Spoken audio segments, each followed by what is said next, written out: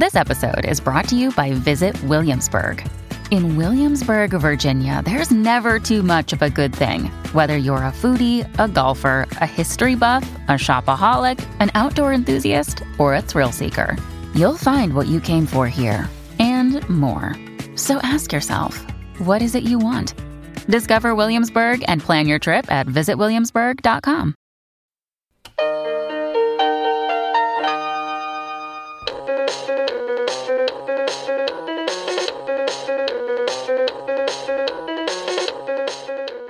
Welcome to Profoundly Pointless. My name is Nick Vinzant. Coming up in this episode, swords and the best sharp things.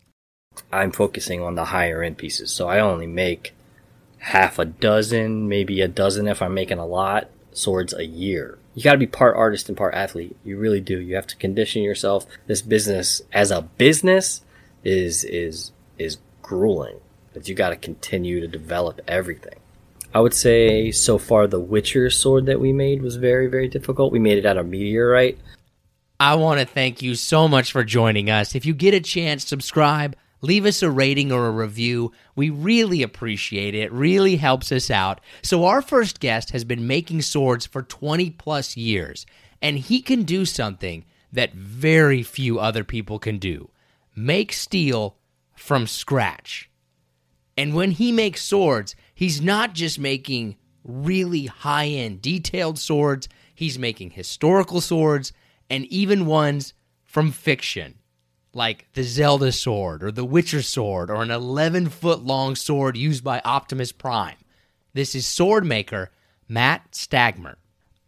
How hard is it to make a sword? I would say for the general person, it's almost impossible. Having 25 years of experience, almost 24 and a half, I can make a generic sword pretty quickly, and it's not terribly difficult. However, just like any other art form, swords can be simple or they can be very elaborate, and the elaborate ones can take a year. So there's a lot of work and a lot of skill to develop to get there. Now, was it always swords for you, or did you kind of start out making something else and then go into swords? For me, I never thought about being a sword maker. However, my brother's 19 years older than me, so when I needed a job, he was already making swords and armor on a very elementary level. They weren't nice at all, but he had a business established, and I was already doing architecture and engineering in high school and like just about every artistic thing you could do. So I was already like developing those kind of skills you would need, and I just kind of wanted a generic job when I was 15, and I started working with him. I always thought that would be just kind of a side gig, but for me it just stuck. I tried a bunch of different things. I tried A+, Net+, I tried the whole network engineering thing, and just always kind of came back that nothing could hold my interest like making swords, because it really has all kinds of different artistic avenues in it. So it really was the right route for me. Then I ended up sticking with it. Kind of fought it until maybe my mid-20s, till I really kind of embraced that was what my life was going to be. But yeah, that's how I got started. Why is it so difficult to make them? Is it difficult because, like, all right, this is advanced physics, or is it difficult like it's just step after step after step? Well, I mean, like I said, there's levels. So like when I first started, we were basically taking a bar of steel and just on grinders, grinding the shape. There wasn't really any forging done, no hot works per se until you heat treat the blade. But now, where I'm at now, I forge every single blade. I even try to make my own steel from time to time. I certainly develop patterns in Damascus.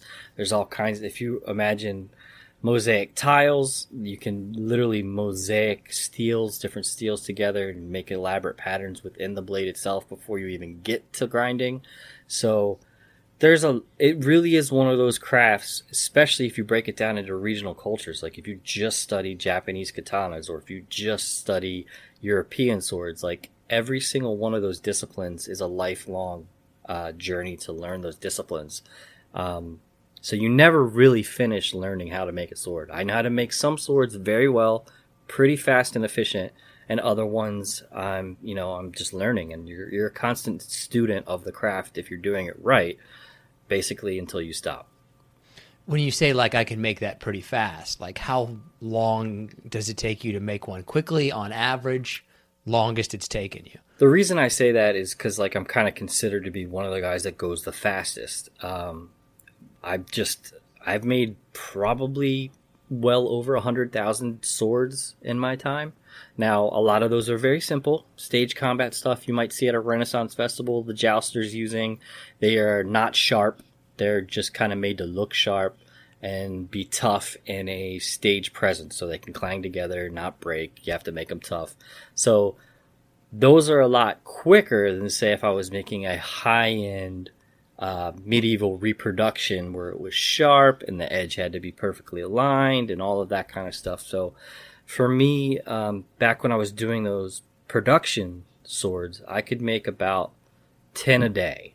Now that's with the team around me as well, so I'm not doing everything myself. But if I did do it myself, still, multiple a day. Now I'm slowed down, which has been a hard thing. So like I said, I've been making swords for almost 25 years. In my later part of my career now, where I'm basically working on my own, I'm focusing on the higher end pieces. So I only make half a dozen, maybe a dozen if I'm making a lot, swords a year. You can make them fast, you can make them slow. Definitely somewhere in the middle is probably where the affordable pieces come from. But right now I'm trying to focus on the nicer pieces.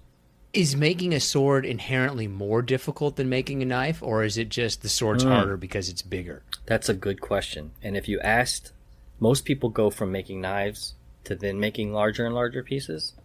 So they're knife makers, and then they're like might try a sword or two in their career, or maybe they just embrace the sword thing, and they would say swords are much harder. I would say the knives at the level of standard that I'm trying to make them now, which is like perfection, is much, much harder than making a sword. So with a sword, you're working from, let's just say, medieval swords. You're working from a medieval sword standard. And if you look at the fit and finish that was made back then, they were all made by hand. There was no electrical, computer-controlled milling machines or routers or anything like that making them. They're all made by hand, and there's imperfections, which actually to me are very pleasant to the eye because it shows the craftsman, it shows the fingerprints of the craftsman in the whole piece. So the fit and finish of the swords is not as high as a modern knife where everything is expected to be perfect and look like a robot made it. So to me, I think modern knife making, not reproduction knife making, but modern knife making, to me at this point is much harder than making swords.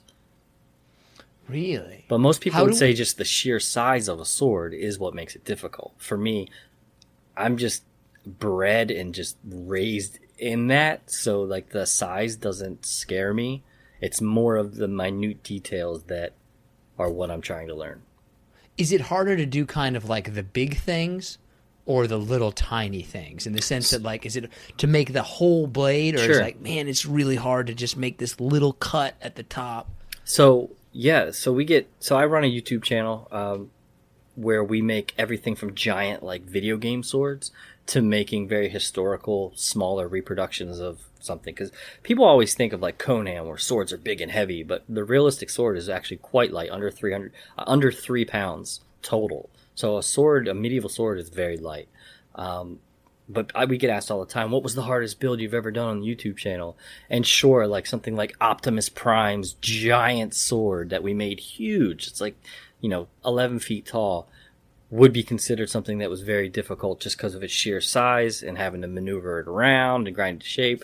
But for me, the historical, small, highly detailed, sometimes the Japanese pieces, those are truly where you're not just physically overwhelmed, you actually have to have developed the skill and the eye for those minute details. So I would say the minute details are much more difficult to achieve in sword making than, say, just grand scale. So, in kind of the 10,000 foot view, to use corporate language, which I just cringed a little bit at hearing me say that. But like, people can see this on your YouTube channel, but in general, like, how do you make a sword? What's kind of the process? So the way I go about making swords these days, first I'm going to decide whether or not this is going to be a Damascus sword. Let's just take that as an example. Damascus sword is a layered sword, often referred to as pattern welded. So we're talking, I know not all the viewers can see me, but you have one layer of steel, another layer of steel, and we're like literally piling it up, and you forge weld those into one.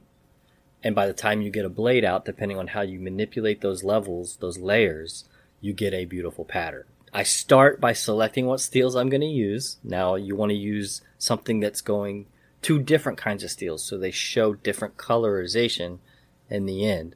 Forge weld those together. So if I start with, say, 20 layers in that initial stack, I got to decide how many layers you want in a sword. Now you hear, like, in books and novels, a million layer blade, or the blade had been folded a million times. What they mean is increasing that layer by literally drawing it out, folding it on itself. So now I have 40 layers. Draw it out, folding on itself. Now I have 80. Draw it out. Now I have 160. So right. Multiplying it. It's not so like you got to 1, decide. 2, 3. Okay. Right. So back in the day when they were making their own steels from literally iron ore, they had to fold just to get the impurities out. So they wouldn't say, I'm going to make a 300 layer blade. They would keep folding that material until all the impurities were gone and they had a nice solid chunk of steel, and then they would make their blade. For me as a modern maker, I'd have to decide on the look that I want, because modern steels are obviously much better than what you can make from dirt. So for me, I decide the layer count, forge that initial billet, fold it as many times as I want. Then I'm forging the sword. Then you rough grind the sword. Then you heat treat. This is all just the blade. Then you heat treat, which means, if I'm just going to give a very generic definition of heat treat, but you would heat the blade up till basically a red hot color and quench it in either water or oil. And that fast cooling of the steel, the super fast cooling, makes your blade very, very tough, very hard. You then actually have to heat it up very slowly to a lower level, like 400 degrees. Like that's what your average kitchen oven reaches, to give you context, to then take it from that super brittle hard back to a toughness. Then you have a hardened blade, and then from there all the finishing work, all the garniture, forging or grinding all your guard, your pommel, which is the counterbalance, making your handle out of wood, deciding how you're going to finish the handle, whether you're going to cover it in leather, cover it in cord, cover it in wire. There's so many options, and that's just kind of working from a medieval, like if you picture a medieval knight in your head, that's how you'd make that style of sword. That's just a very brief overview of how you would do it, but there's many, many steps. What determines if something is a good sword? Is it just the steel itself and how many times it's been folded? Is it the edge? Well, that would be what its intended use is, what the intended buyer or person that it's made for. A lot of modern sword makers these days are selling to HEMA practitioners, which are historical European martial artists who take manuscripts of how the knights and people back in the medieval time actually fought, and they do their very best to learn that craft as if they were in the shoes of someone back then. So if you're making something for them, they need it light, they need it sharp, they need it as close to historically accurate as possible, and they need it to not break. So all of those things are very, very important. If I'm selling to, say, Elon Musk or somebody like that who wants the most elaborate, beautiful sword to literally hang in a lobby and say, wow, look what I got, or any art collector, perhaps the most important to them is how visually impressive it is. So really, there's so many different things that literally when somebody contacts me and says, hey, will you make me a sword? I don't take that many commissions anymore, kind of make what I want and then sell it, but it's a long conversation to figure out exactly what their intended use is so I can get the piece in their hand that will make them the happiest. Yeah, so that's a long answer to a short question, but yeah, there's a lot that goes. When you talk about folding the sword, we're talking about one same piece of steel, not like an Oreo cookie where I got like this piece and another piece on it. It is kind of like an Oreo cookie. So the reason that you would make Damascus in the modern world, Damascus or pattern world steel, however you want to refer to it, in the modern world is literally for beauty. So you know what nickel is? Nickel's a very shiny metal, right? So if you have one of your metals has high nickel in it, that's going to be very bright in the end. And if you take something with very low nickel, it's going to etch very dark color. So by the time you make this pattern, like an Oreo cookie, many Oreo cookies on top, and then you smash it to a blade and you lay it out, you have almost like a topographical map when you etch it. Etching meaning you put it into an acid of some sort, and then it etches both of those materials differently. So you have like a black and white look to your blade with all kinds of however you manipulate the pattern. There's a million ways to do it. It's hard to explain non-technical, but yeah. So yes, you are using two different metals to start with in modern making. Oh, and then so you combine the two metals and then you start the folding process, basically. Sure. Mm-hmm. Okay. Are we better at this now than we used to be? Well, that's also a hard question to answer. So, if you want to, it took more skill to refine raw materials into a sword. It took way more knowledge and skill than buying my steel like I do from a steel manufacturer, and they give it to me, and I know I have detailed scientific specs of everything: how much carbon, how much chrome, how much molybdenum, every kind of element that's in that steel. I have a readout on a big sheet of paper of everything that's in there. They didn't have that. So they needed, just to be able to get to the point to make a bar that's tough enough to make a sword, they had to know how to refine it. Now, when I'm saying refining it to get the flaws out, it's more than that. So we're using modern propane forges that blow oxygen and propane in and ignite in a very calculated way. And we know what's going on in there scientifically. There's set amount of H2O, oxygen, propane, everything. We know what's going on.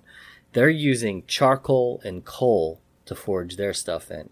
So they're actually adding carbon as they're working. They have to know what temperatures. They have to know a lot more. And just that knowledge, before we're even talking about the skill to sculpt the steel itself, is much more than the average knife or sword maker has these days.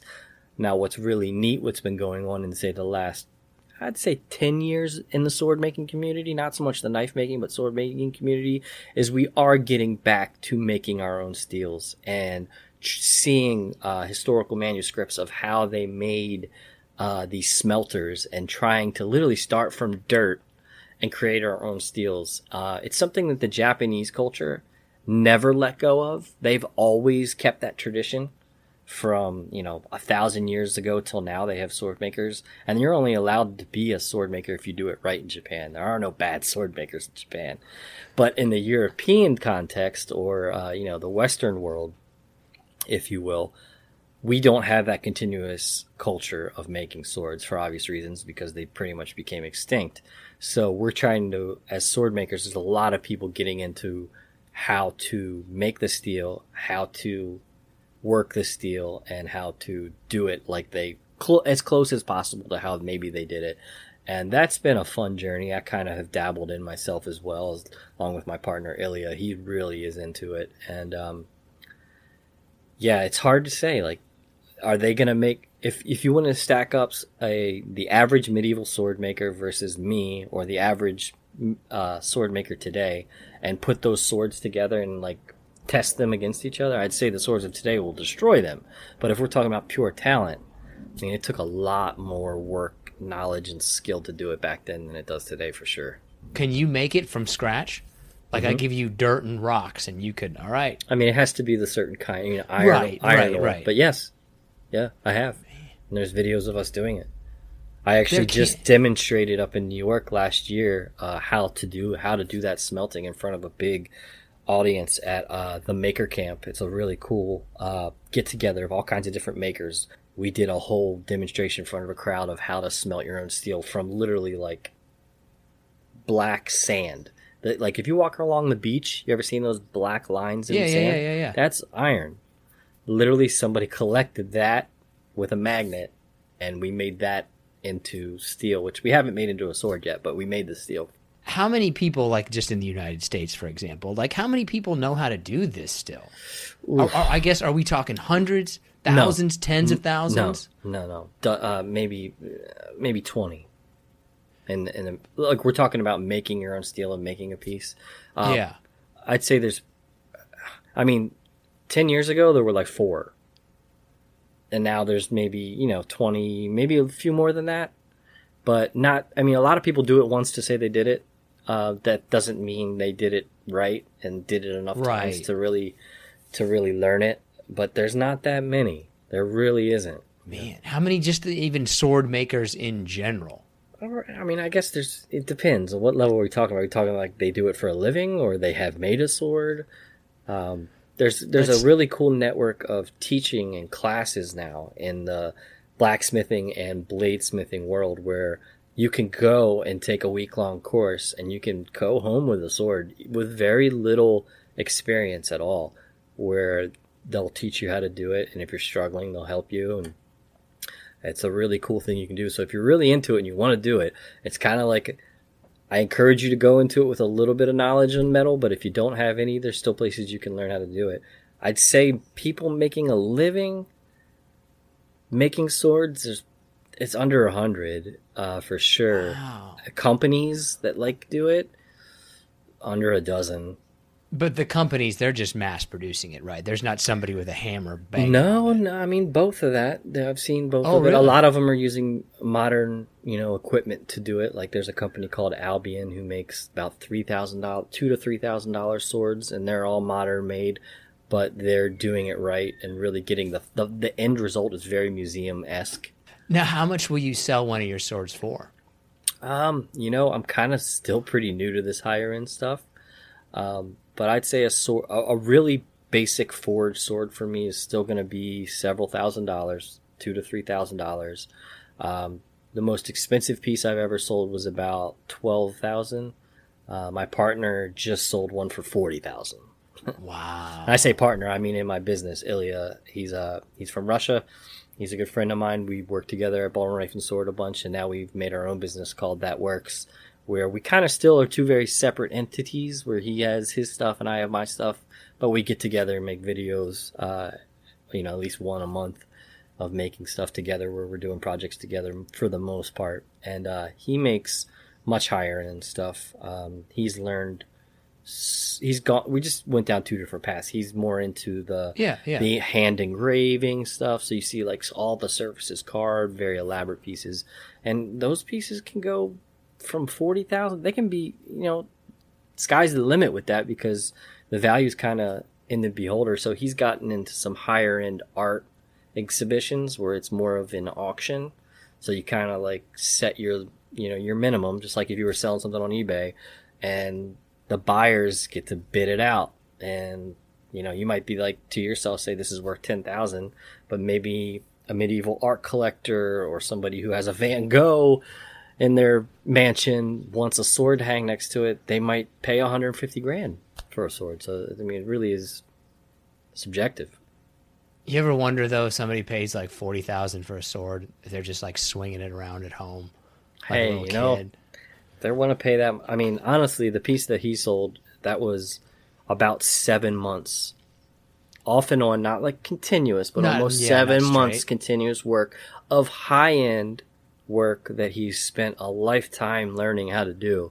So it's not something I could teach someone to make. Does it take a pretty good toll on your body? Absolutely, yeah. So I went from doing the production sword stuff where I was literally at a sword grinder for 8 hours a day. That's all I did. I just ground blades. That's pretty much all I did. I didn't forge much back then. Forging was kind of a luxury. That would be my easy day off, forging, grinding big swords. My elbows, my hands, my shoulders, everything you could imagine. Just, I'm not only 39 years old, but I've had tendonitis. I've had years of pain in my joints. Yeah, it's tough, and it just is. And if you do things properly and you condition yourself, you gotta be part artist and part athlete. You really do. You have to condition yourself. A lot of people say if you watch Forge and Fire, or if you see fantasy movies, you think of the blacksmith being this big fat guy with a big beard. Now I got the big beard, and I'm not exactly the skinniest guy, but it's not really the case. Somebody who's going to do this for a living is going to have to condition themselves. Doesn't mean you're going to have a six-pack abs, but you are going to have shoulders that have something to them. You're going to have forearms that, that have some muscle, and you have to treat it that way. And you have to do things kind of in sets. Like you have to take a break, let your muscles cool down, let the lactic acid get out. It's literally just like a workout. Like if you do it nonstop and don't take a break, you'll deteriorate. Just like if somebody stayed in the gym doing the same workout all day, like just can't do it.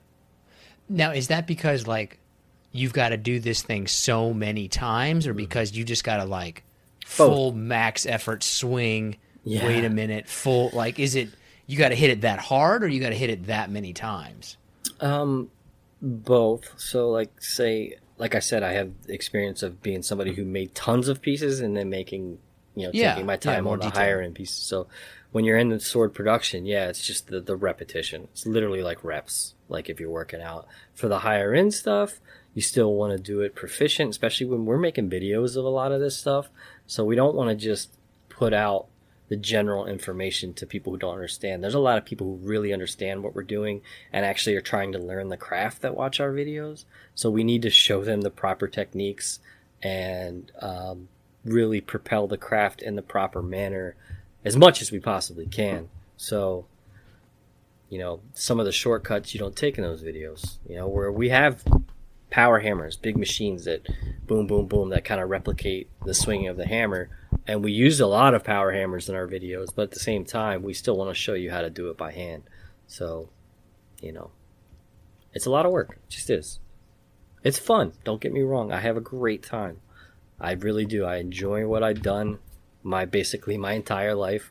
And I highly recommend this as a hobby to anybody who wants to grab a hobby. Blacksmithing, bladesmithing is a great hobby. A lot of people would, like, I've done TV shows, like with Danny Trejo was my co-host, or I guess I was his co-host, I should say it that way. I've been on TV doing this craft, and I still would highly recommend people to do this as a hobby and not a job. It's very difficult to do it as a job and to find, you have to be everything. You have to be like a social media genius because you got to market yourself. This business as a business is grueling, but you got to continue to develop everything. Are you ready for some harder / listener submitted questions? Yes, I am. What sword was the hardest for you to make? So kind of to harken back to what we said before, there's two levels of difficulty that I like to answer that question with. One, and sometimes it's just the sheer size of something, like the Optimus Prime sword, which had like over 700 and some pieces to put together to make a sword. And it was just gigantic. So that's very, very difficult. And then there's other things like the Japanese pieces that have very high level of detail. So for me, I would say so far the Witcher sword that we made was very, very difficult. We made it out of meteorite, forged it, had to grind it, put tons of detail. There's gems set in it, silver work, gold work. I'd say the more detailed stuff is definitely the most difficult. Is there a culture that, like, looking back, like, oh, they probably made the best swords? That's going to be an ongoing debate that no matter what answer I give you is going to be difficult. Now, I will straight up tell you that I haven't really dove into the Japanese blades specifically because I know when I do, it's going to eat up 8 years of my life. But the Japanese culture definitely refined the craft as an art more so than any other culture. Some people will say their sword blades weren't as good. Some people will say their swords were like just way better, tenfold better than a medieval sword. I would say that functionality is just different. They weren't, that's like comparing an AR-15 and an AK-47. They both seem to do the job pretty well, and they're very, very different. So I would say, as a generic answer, as an artist, I would say the Japanese culture.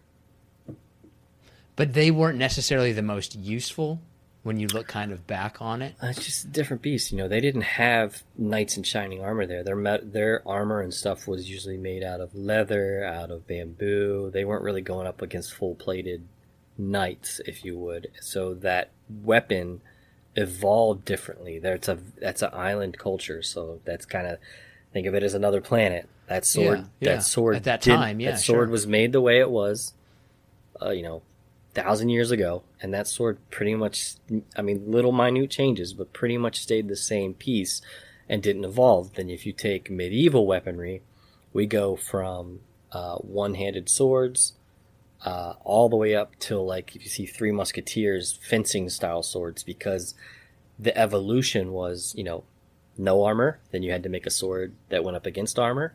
Then it went back to no armor and firearms.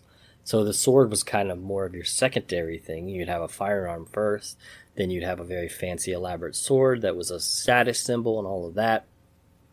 So in the Western world, the sword evolved very much differently than, say, in Japan, which may be some of the reason why katanas in the Japanese culture developed such a high, rich art form, because it was continuous and it was the same for, very hundreds and hundreds and hundreds of years, and continues to be so. So they really got a chance to perfect that kind of singular item, where in Europe, every 50 years, they were changing completely the weaponry they were using. Now, looking at it, like, what would you say is your favorite historical sword? I've always said the gladius, which is the Roman short sword. It's kind of my favorite. It's a very wide kind of leaf blade sword. But I mean, it changes all the time. I love the beautiful hand and a half, which is like, if you see Lord of the Rings, they have long swords with two-handed grips. It's kind of like, there's a beauty in that. I think that's kind of the highest level of evolution that style of sword had. I also really enjoy the Viking swords. Viking swords kind of like just have a feel to them that nothing else has. But I'd say it's my signature, like what people think of me enjoying the most, would be the Roman gladius. I mean, that's the sword that literally conquered the world at that time. Yeah, that's so. That. Is there one, looking back on it, like historical swords, where you'd say, oh, that's actually a lot harder to make than people would think? Oh man, just about all of them. I would say, like the later rapiers, the Three Musketeers era, if you will, swords. If you make one of those today, we have modern welders to put all the elaborate different basket weaved guards together to weld all the pieces together, but they didn't have them. So they had a whole nother three-dimensional puzzle to figure out how to make all those pieces come together and not fall apart. They're forge welding. They had to learn different techniques with torches and how to make it all without modern. As a modern sword maker, you have to decide: are you going to make it the way that they did and try to really dive into that, or are you just going to make it, the easiest way that you can possibly make? And neither one's wrong. It's just a different mindset on what sword makers have. And some sword makers do not care about how they were done. And I'd say the ones that do have more, just more importance of the craft in general. You're not just aiming for the end goal. It's about leaving something after you're gone, leaving a culture that can continue and learn and really appreciate what I would say, like, the truth of the craft is. And that's important, because a lot of things with movies and video games and things like that get kind of corrupted, and it's nice to have some guys that really care about the craft and propelling the modern day blacksmith or bladesmith into the modern world, What's your favorite fictional sword? Ooh. My favorite fictional sword. I don't know. I mean, I enjoy like the Kill Bill sword we made was really cool. I loved Kill Bill, the movies. So like the Hattori Hanzo, which it's kind of a made up person, but he was like the master smith in Japan, making the best, swords. He wouldn't even make them anymore. So making that was really neat. I didn't have a lot to do with it, but I definitely helped. I'll go ahead and give you, let's say, the Master Sword from Zelda. I grew up playing the Zelda games. So like making the Master Sword, which we did do, was kind of surreal. Kind of put me back in the boots of my 8-year-old self. This is nothing against this particular genre of fiction. I don't generally like the anime swords very much. They're too big, or they're too much of a caricature. I guess Sure. I like the simplicity of it more. Yeah, and that's something about it. Like with anime and video games, magic is always a factor. Whether they call it magic or they call it, power up skill level or whatever. So like being able to lift something that realistically would be 150 pounds and swing it around, it's pretty silly, but there's something to be said about that. I try not to give anybody crap depending on, what what they like. So if that's interesting to them to see the impossible done and made look easy by their hero, then that's okay too. But I agree with you. I like to see them more realistic, even if it's a very fantastic design that probably would have never existed. If it's a realistic feel to it and it looks like the sword would have balance and be usable, then that's kind of what I like the most. The only one that's modern that I've seen that I was like, oh, that's looks impractical but kind of cool was that new Thanos sword. Yeah. Like that was, ooh, that was pretty cool. We almost made that, but I didn't. I actually know the guys who make a lot of those weapons for the movie industry, and yeah, I can't imagine making that in steel. That would be a lot. Yeah, it did. Is there like a general weight? Like where, okay, this is not, this, you can't use this thing anymore. Yeah, I mean, say like a giant two-handed sword, like a realistic two-handed sword. Like really, like this is gonna sound light. Over like 6 pounds is like heavy. Think about it. You're not just one slice and it's over. You're on a battlefield, multiple people. If you conquer your first opponent, you're on to the next opponent and the next opponent. This could be a 12-hour ordeal, or it could be a 1-hour ordeal. Either way, you want something you can swing over and over. And let me just tell you all, because most of you don't think about this, swords broke on the battlefield more often than they didn't. The sword was actually most often the secondary line of defense. You'd have a long spear or some sort of pole weapon that actually would be your first line of defense. You want to keep those people at distance as far away as possible. If your spear broke, you break out the sword. If your sword broke, you break out the dagger, and so on. So like say you take Lord of the Rings, those style swords, something like that, over 5 pounds is too heavy. To harken back to when I was drunk and bought the ninja sword, I do remember the next day like swinging it around a little bit. I was like, oh my God, my arms. Like it felt like my tendons were coming off the next day. Like, ooh. And that's, they were in good shape. And that's a culture where their way of sword fighting is much different than what you think of in the movies. So, like edge to edge, ping, ping, ping, ping, ping, ping, ping, ping. That's not Japanese. Japanese is very deliberate. 1 or 2 moves is a full fight. Like literally, after that sword comes out of the sheath, they have a plan this and a plan that, and that's pretty much the fight. How long did it take for you to get good? I was pretty okay pretty quickly. Now, I would say a lifetime is the correct answer. I mean, 6 to 8 years before I could do anything that was like something I would show other makers and be proud of. But I was lucky. I had a background of all the right stuff, and when I got into it, I like to tackle like if my brother told the story of me starting off, he would tell you like I always did the hardest things. Like I would ask, hey, what's the hardest thing to do? And they would tell me, and they would all go off to lunch, and I would stay in the shop and I would try it and conquer it and do it. And I just continued my entire career to look at things that way. Like, what's the next hardest thing? What's the next hardest thing? And I'd go about it that way. I got very comfortable on a grinder. That's what people know me for. Kind of like, I'm like the grinder guy. Some people say I'm the best. I don't know if I'm the best, but I'm definitely the fastest and confident on a grinder. So that allowed me to get through things very fast. But I'd say to get pretty okay at making swords, it's half a dozen years. Yeah. Wow. Yeah, at least. I mean, to mastersmith level, 10 years minimum. Dang. Yeah, minimum. What is the biggest mistake most people starting out make? I think they try to just jump right into making something super big and super elaborate, where like, say you want to make a sword, you want to be a sword maker, I would say make a dagger first. It's this big. All the equipment's smaller, but it teaches you all the same lessons, all the proportions, everything, handle, guard, construction, heat treat. It's literally like a sword scaled down. So I would suggest start there. Don't start on trying to make a giant two-handed sword before you've done any kind of work. But learn small and progress. That's what I would say. And really, if you want to be any kind of blade maker, knife maker, sword maker, whatever, Start with blacksmithing, which people kind of combine into the same realm, but they're very different.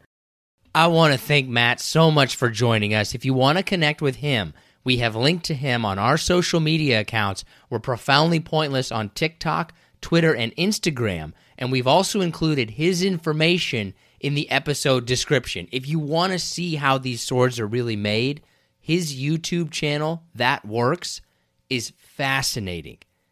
It's so intricate and detailed and impressive, the amount of work that goes into making these swords.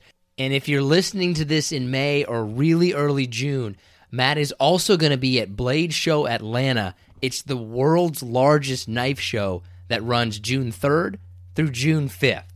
Okay, now let's bring in John Shull and get to the pointless part of the show. Do you care about the moon? No. What kind of question is that? I keep seeing all these people posting about the moon, and I don't really care about the moon. Like, I'll look up there and look at it and see it and be like, ooh, that's a full moon, or oh, the moon's out tonight. But I'm not going to go outside to look at the moon. And I'm going to scroll right past any picture you post of the moon after the first one. I mean, I have wondered as of a few days ago just how impressive the moon actually is, and the fact that there's only been 12 people that have ever stepped foot on the moon. That's also kind of badass. It's interesting to me that we basically got to the moon 50, 60 years ago and we can't get back. Like, how do you forget how to get to the moon? That's the kind of space exploration I'm into. Not sending Michael Strahan in a gigantic rocket penis to space. I forgot about this. I should have known better than to ask you any question about space so that we then had to hear your whole rant about who gets to go to space and who doesn't. Do you think that you were born in the right time period for your life? Like, do you think that you were born at the right time, or should you have been born 10 years earlier or 100 years earlier or later? It's kind of crazy you asked me that question. Somebody told me today that I would have been a great employee in like the 1960s. I don't know if that's a compliment or not. It kind of sounds like a backhanded compliment. Like, you would have been good back then, but maybe you're not so good now. Yeah. I guess to answer your question, I probably would say, what would it be? Probably between the 40s and 60s is probably when I think I would have done the best. See, I feel like I would have been better off if I was born in the mid-90s or like far in the future, like Star Wars level in the future, even though Star Wars is technically in the past. But we don't have to go into that. But I think like I was born too early. Like, I should have been born later in time, and you feel like you should have been born earlier in time. Yeah, I don't I don't want to. Well, I guess how early are you saying? Well, I mean, like, for you, I feel like you probably would have been better suited for the 1940s and 50s. Like, you're an older soul who loves reading about submarines. That's not true. You don't like reading about submarines? I do, but you always put this stupid spin on it, and it's like, it's not as, that's not like what he's saying, folks. How many books about submarines do you have? Just tell me the truth. Probably 6 or 7. Yeah, dude, then you like reading about submarines. So if there was a period in time in which you 100% would not want to go through, what period of time would that have been? Let's say a decade, or it's like more than 10 years. What span of time? I don't remember what the name of it is, but between like the 13th and the 15th century, like the Dark Ages, or when they had the bubonic plague and basically almost wiped us out. Like, that to me would be, or probably be, the worst time to be alive. Say like in 100 years, people are reading about our period of life right now that's occurring. Do you think this is one of the worst times to be alive? I can actually answer you this question because I was a history major in college, and no, it's not. And even though any kind of extreme things that we have going on in terms of political views or in terms of plagues, like, it has all pretty much happened before. And this is kind of just the latest round of it. I think when you look back and you see things like the Black Plague, where a third of the population was eliminated, like that's really bad. And I'm not just talking about specifically diseases and things like that. I think that whatever strife that we're going through right now, from a historical perspective, it's up there, but it's not the worst. There's been some really bad times, and we survived it. Wow, that was a... Yeah, dude, what are you going to fucking say now? Holy shit. Didn't read that in your submarine books, did you? Oh, man. See, I was almost going to give you a compliment, but now nobody can see this, but I'm just going to tell you to go, and I'm going to move on. All right? Okay. John has a new shirt today. I have no chest hair, so even if I wanted to show off a little bit of my garden, there is no garden. It's just a barren desert, so I can't even play that card. Wait a minute. You don't have any chest hair at all? No chest hair. How? What about back hair? How's your back? I have no back hair. Well, now that's a good trade there. Now, if I'm going to have back hair, I want to have some chest hair. I have not a hairy chest, but a hairier chest than you would think that I would have. Like, on a scale of 1 to 10, I'm probably maybe a 3 or a 4, but you would think that I would be like a 1 or a 2. So people have been like, oh, your chest is a little hairier than I thought it would be. It's kind of awkward because I can't really grow hair from my thighs to my shoulders. But I have like toe hair. My eyebrows are wild. My hair grows back on the top of my head like crazy. I can't grow a beard, but man, my mustache comes in like all creeperish. I understand the struggle of the creeper mustache. I can grow a mustache in a second, but I couldn't grow a beard in 5 years. Armpit hair, I can grow some fucking serious armpit hair in a heartbeat if I need to. I shave my armpits. True story. You shave them? I trim them. I don't shave it. The shaving sounds painful. I shave it all the way down, and it grows back in a week. So, wait a minute. You use the same razor that you shave your face with? That to me seems a little. No, I used to have a special one. Yeah, I use an electric shaver or whatever for that. What about for your face? Just a regular razor blade. That's the right answer. I've always wondered if you were to go into a barbershop and you saw a dude getting straight bladed or whatever they call it on their head. Is that dude a badass, or is he just making a bad decision? I mean, the badass is probably the guy who can give him the shave. I don't think that you get any credit for just sitting there. Like Michael said, make that change. Who? Change. Michael, man. Michael Jackson. Man in the Mirror. You can't just say Michael. You could be referring to a lot of different people when you just say Michael. I think of Michael Jordan as the first one that I'm going to think about, not Michael Jackson. If you say Michael, the first Michael I'm thinking about is Michael Jordan. That's a good top 5 we should do one day. Like most recognizable people by their first names, like Prince or Michael, Michael might be the only name where there's multiple people though, because I can think of like, all right, you've got some Michaels. You got Michael Jordan, Michael Jackson, Michael Andretti. He's not even the most famous F1 Michael, but it's fine. Just keep going. Whatever. But can you think of any other one-name people that have the same name? Right? Like Michael is the only one that I can think of where there's multiple people that you could just say, hey, it's Michael, man. And you would know who they're talking about. I can't think of anybody else. I guess I can't either. I mean, I'm just quickly going through, and it's maybe Steph, but I can't think for Steph Curry. But I can't think of another Steph that would like, go along with him. LeBron, there's only one LeBron. Yeah. Tiger, only one Tiger. Yeah, that's kind of wild. Well, look what we just solving Pandora's box. I think we're doing here. All right, yeah, let's give some shout outs here, shall we? Let's see. We'll start with Fanny Antonia, Heather Badger. Why are you screaming? Joe Sands. Because I'm excited. Jared Simonson, Alec Harbaugh, Jacob Jimenez, Phil Leopold, Ava Farouche, Andressa Matos, and finally Ainsley Rivera. Appreciate all you checking us out and everyone out there who checks us out. I can only think of probably like 10 to 20 people that would be on a first name basis. Madonna, Pele. Who's the other famous soccer player?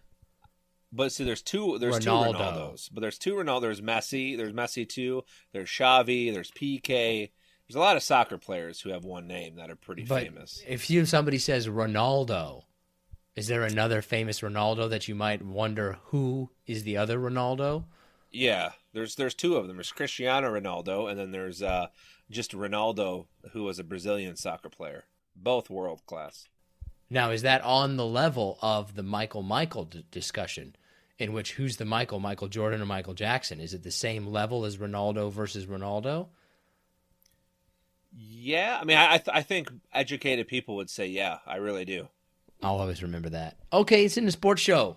All right, let's see. Would you rather? You're the one who brought it up. Would you rather have to wear dress pants every day or wear a tie every day?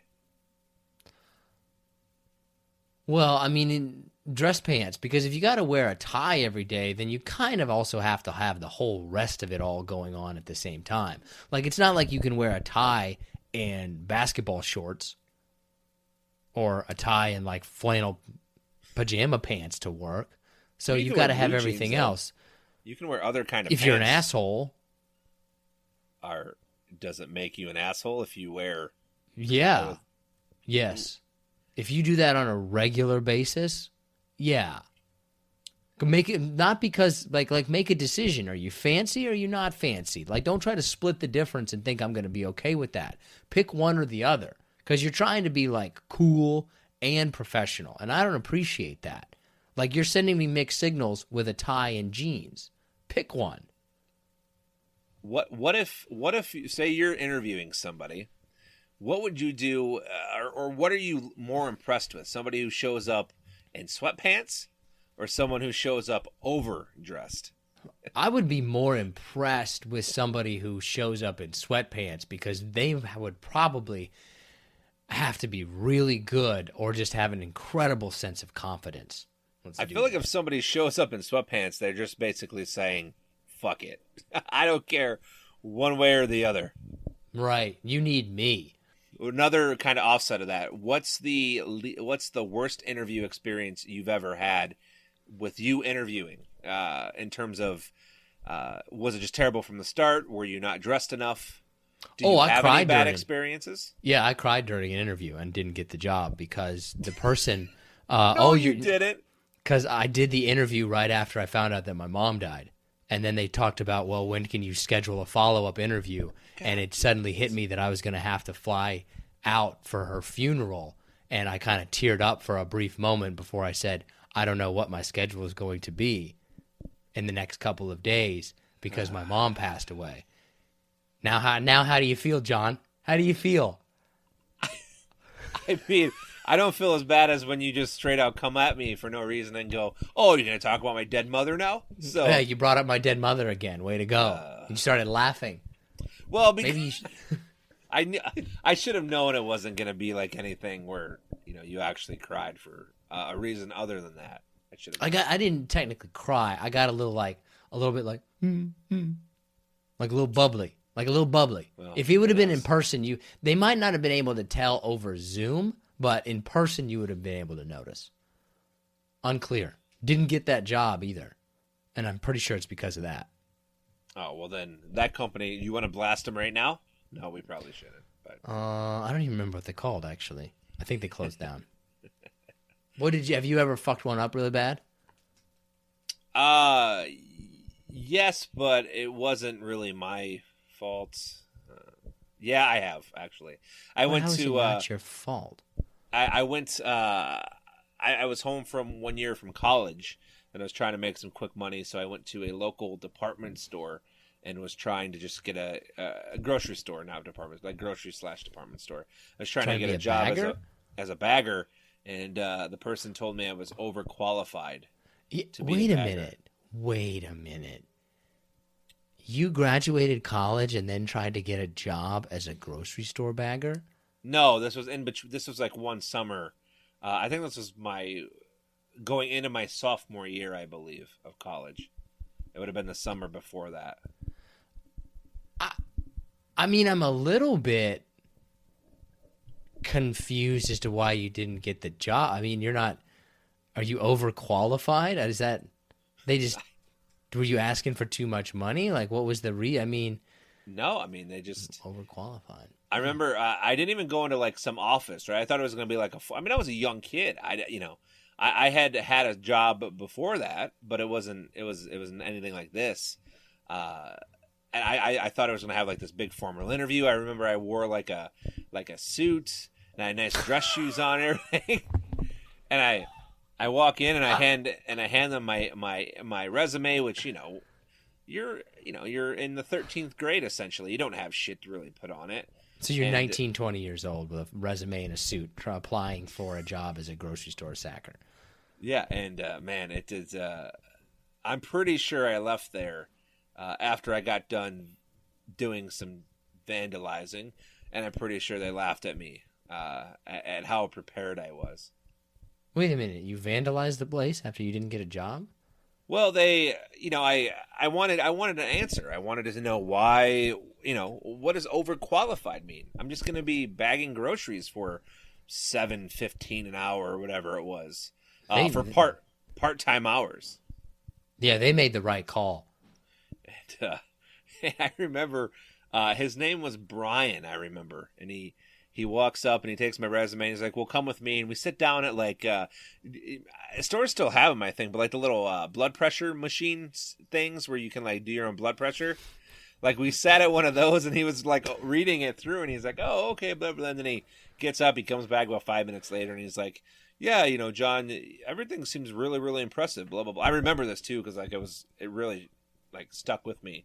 And he's like, "You're just probably not going to be a really good fit here. You're pretty overqualified for the position you applied for."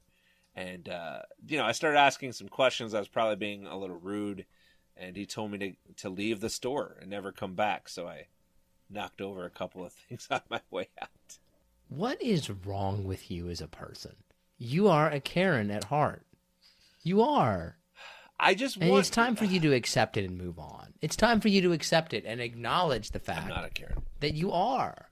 I You might threw have a had tantrum. How old is this guy that you're interviewing with? He's probably your age. You're throwing a tantrum. I might have had some anger issues, but I can tell you I am not a Karen.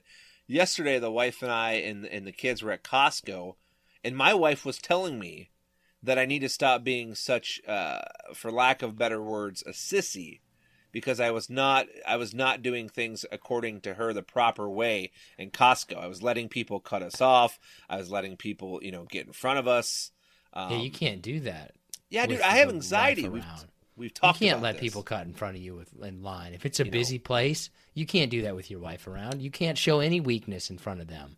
They'll seize upon that. It's her fault to begin with. Nobody goes to Costco on a Sunday at noon. All right, you're asking. That is true. You're asking just for disaster. Well, maybe it was a test, and be like, "Look, am I going to stay with this guy? I'm going to give him this test. We're going to go to Costco, and we're going to see if he steps up and finally starts acting like a man." We are far past the testing phase of our relationship. If she's still testing me now, then I'm fucked because I'm going to fail everyone. They're always testing, always judging. And that's just how it should be, quite frankly. And you need to come up to the challenge. It doesn't sound like you're doing that. All right. So our top 5 is top 5 sharp objects. What's your number 5? So my number 5 is a box cutter. Ooh. I think that's actually a little high for a box cutter. It should be lower, in my opinion, on the list. I have it lower on the list. But I think the box cutter definitely should be in there. My number 5, because this is a personal thing, is an edger for your yard. Because the edging of the yard ultimately really dictates the overall quality of the yard. You can have great grass, a great mower, but if your edge job doesn't look good, that yard doesn't look good, and it reflects poorly upon you. So a good edger is one of the best things that you can have. And in a pinch, you could mow the yard with an edger. It would take you a long time, but the edging of your yard is ultimately what sets the standard of how that yard is viewed. I want to disagree with you. However, I can't. I mean, you're right, I guess. I mean, right. It's the edging. Edging is important. And yeah, the grass can be cut great, but if you have if the edges aren't kept up, it's going to look all shaggy and crappy. You got to have good edging. That's the secret to a good yard. Okay. All right, so my number 4 is a razor blade, specifically to be used in a shaver, or a razor specifically, but just a razor blade in general. It's a multi-purpose thing, can be used for a lot of different reasons. What else are you using a razor blade for? I mean, you can use it as a pseudo box cutter. You can use it to cut your hair. You can use it as like a cocaine. straight line. Just say cocaine. That's what I was hoping you would say. You can use it use it to cut cocaine.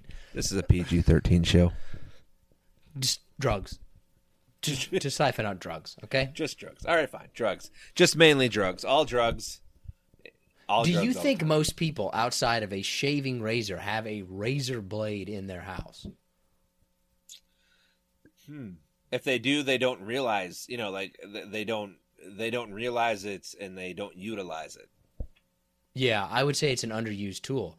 I don't have razor blade on my list, but I okay. All right. I feel like it can't be any higher than number 4. I went back and forth a lot for my number 4. I ultimately went with a saw, but I thought about putting an axe in there. What do you think is more useful, a saw or an axe? I think an axe is more practical, probably used more, but a saw is probably better. It's probably better of a tool, but an axe I think is probably deserves to be on a list higher than a saw, I would say. I almost feel exactly the opposite. I feel like the axe seems like it would be more useful and better, but ultimately the saw is actually probably the more useful of those two tools. Because what can you do with an axe that you can't do with a saw? And there are things that you can do with a saw that you can't do with an axe. Like the axe doesn't have the precision, which is why I ultimately went with a saw. But I feel like an axe is a more efficient tool when you need it in a pinch. You need to chop down a tree, might get that thing in 12 swings. Also, this brings me back to one thing real fast, completely off topic. Family and I went to the zoo, Detroit Zoo, on Saturday, and I saw a buffalo, a bison, up close, all right? Oh, there is no way that fucking thing is beating me in a 40-yard dash standing still. This thing had to be 2,000 pounds. There is no way that thing is beating me in a 40-yard dash standing still. It just isn't. For people who are new to the podcast, John thinks that he can outrun a buffalo over a short distance, over a 40-yard dash, which is completely nonsensical and never going to happen because, number one, a buffalo can run at 40 miles an hour, which is the same speed that a bear can travel, and a bear runs a 100-meter dash in about 5 seconds. So a buffalo can probably cover 100 meters in about 5 to 6 seconds. Second point, a buffalo can jump 6 feet in the air. Now, if it can jump 6 feet over the air, that is going from 0 to an explosive movement. So if it has enough explosive power to jump a 2,000-pound animal 6 feet in the air, it can beat you off the starting line. It is going to dust you. I don't know why you consider this, continue to think this, despite all logical evidence to the contrary. I can see you're Googling anything that could potentially help your case. You don't have it. No, I'm just, I don't think you could beat an elephant. I don't think, I'm not saying that I would not beat it in a longer distance. But there is no way the thing that I saw laying on the earth eating grass on Saturday it couldn't even beat my toddler in a 40-yard dash. I can't even have this conversation with you anymore because you can't even see the logic right in front of your face. If an animal can jump 6 feet in the air from a standing still spot, it can jump that high, then it has incredible explosive power and can absolutely beat you off the line. It's going to dust you. It's going to smoke you. I can tell you right now, the thing that I saw on Saturday, it can't jump 6 feet. Do you think that buffalo is looking at you like you're some prime physical athlete over there? You think that buffalo is like, I don't want to mess with that guy in a race. Look at him. He's in good shape. What do you think the buffalo is looking at you thinking? You know what I saw when I saw that buffalo? I saw, no wonder your species almost got killed off. All right, that's what I saw. Wow. All right. There was like 50 to 60 million buffalo at one time, which is an incredible amount. If you think Actually, I saw it and I was like, holy shit, how did those things get taken down by arrows? They're called guns, John. However, I still stand by that, and someday maybe I'll get the chance to prove you wrong. It would absolutely destroy you. An old buffalo in its dying moments is still going to be able to beat you. Yes. No. Okay, are you on number 3 yet? Yeah, so my number 3, I went with a kitchen knife as my number 3. That's exactly what I have as my number 3 is a kitchen knife. I'm looking at it. It says kitchen knife. And I thought about putting chef's knife, but I specifically put kitchen knife. I think it's the most useful knife because it can accomplish everything if you need it to. Well, yeah, and in terms of the kitchen utensils, it's probably the most used, I would think. No. Fork is a more used kitchen utensil than a not kitchen knife. You're a dad. You have kids. I mean, I chop up their food every single night. Right, and so what do? You use a knife, and what else? Sometimes I don't use a fork. Sometimes I have soup. And you're chopping that up with a knife? You're chopping up soup with a knife? Just your number 3 was a kitchen fork. knife, right? The fork is the most used kitchen utensil. You said your number 3, right? Was a kitchen knife. All right. So then my number 2, I think it's kind of cheap actually, but I just have a blade, just any kind of blade in general, as my number 2. Yeah, dude. These are all blades.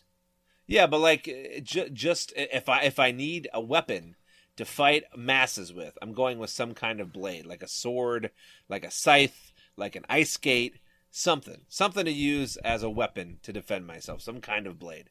Yeah. Okay. I think it's a cop-out answer, but it's not like you're gonna be able to come up with something better right now. So you're gonna hate my number 1. So number 2 is a box cutter.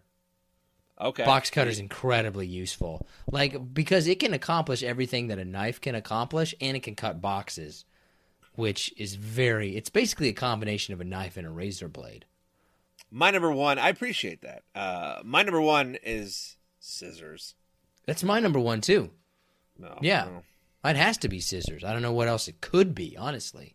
I'd be offended if somebody put something. What else could it even be besides scissors? Yeah, there's not a whole lot of thinking of sharp objects. I almost wanted to put a can opener, like a beer bottle opener on there, but that would have been a complete homer pick, and I didn't do that, obviously. It's also not sharp. What? Bottle opener? Can opener? Yeah, they're sharp. Well, not like a beer not like a beer bottle opener. That's not sharp. It can be if you pinch your finger in there. Wait a minute. So were you letting people go in front of you in line on purpose, or were you in that weird place where it's unclear who's in the line and who's not, and you didn't really step up, or what happened? The best way that I can describe it, I know you've never seen this show, so it's not going to make any sense to you, is Modern Family. There's a character on there. His name's Cam. And for those of you out there who know what I'm talking about, he's a little overdramatic and kind of gets frustrated and in things and situations and kind of loses his cool. That's kind of me. It's not that anything specific happened, but if someone wanted to go around us, I would stop the cart, let him go around us. My wife would be angry at me because I stopped, but hey, it's just what it is.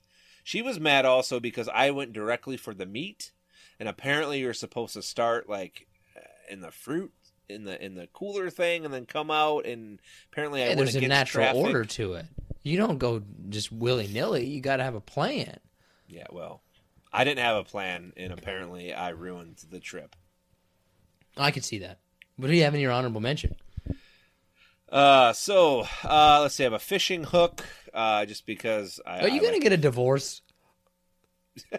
Why are you asking me that? No, I don't think so.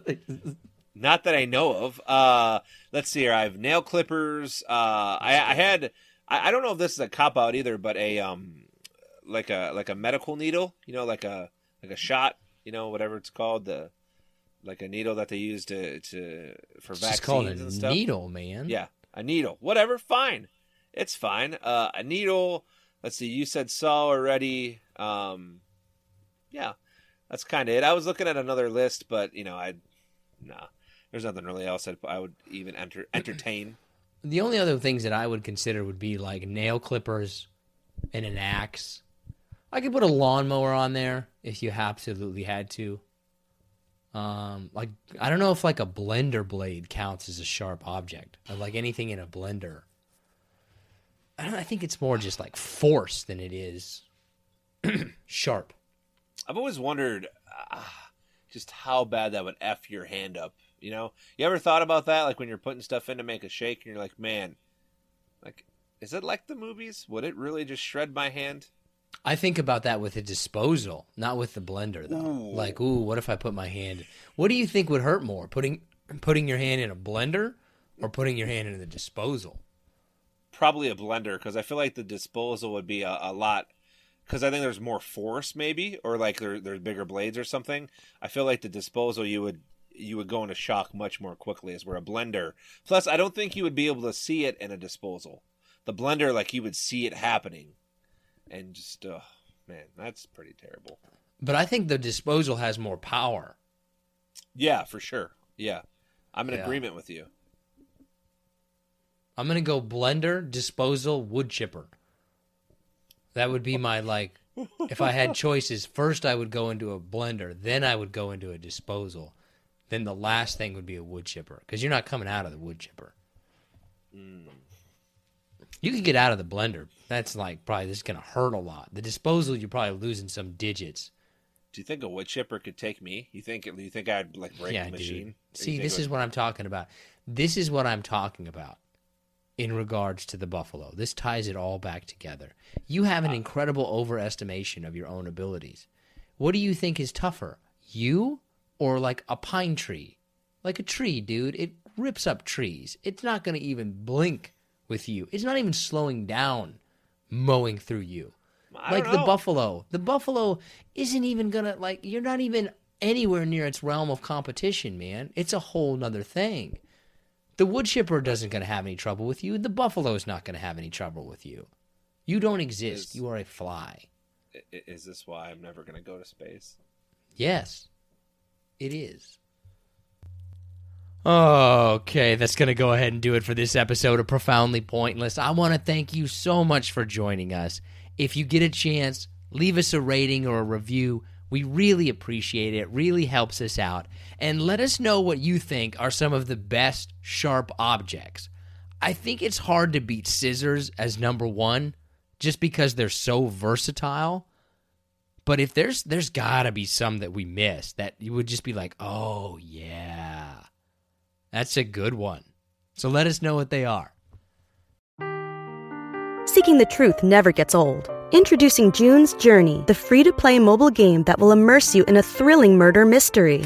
Join June Parker as she uncovers hidden objects and clues to solve her sister's death in a beautifully illustrated world set in the Roaring '20s. With new chapters added every week, the excitement never ends. Download June's Journey now on your Android or iOS device, or play on PC through Facebook Games.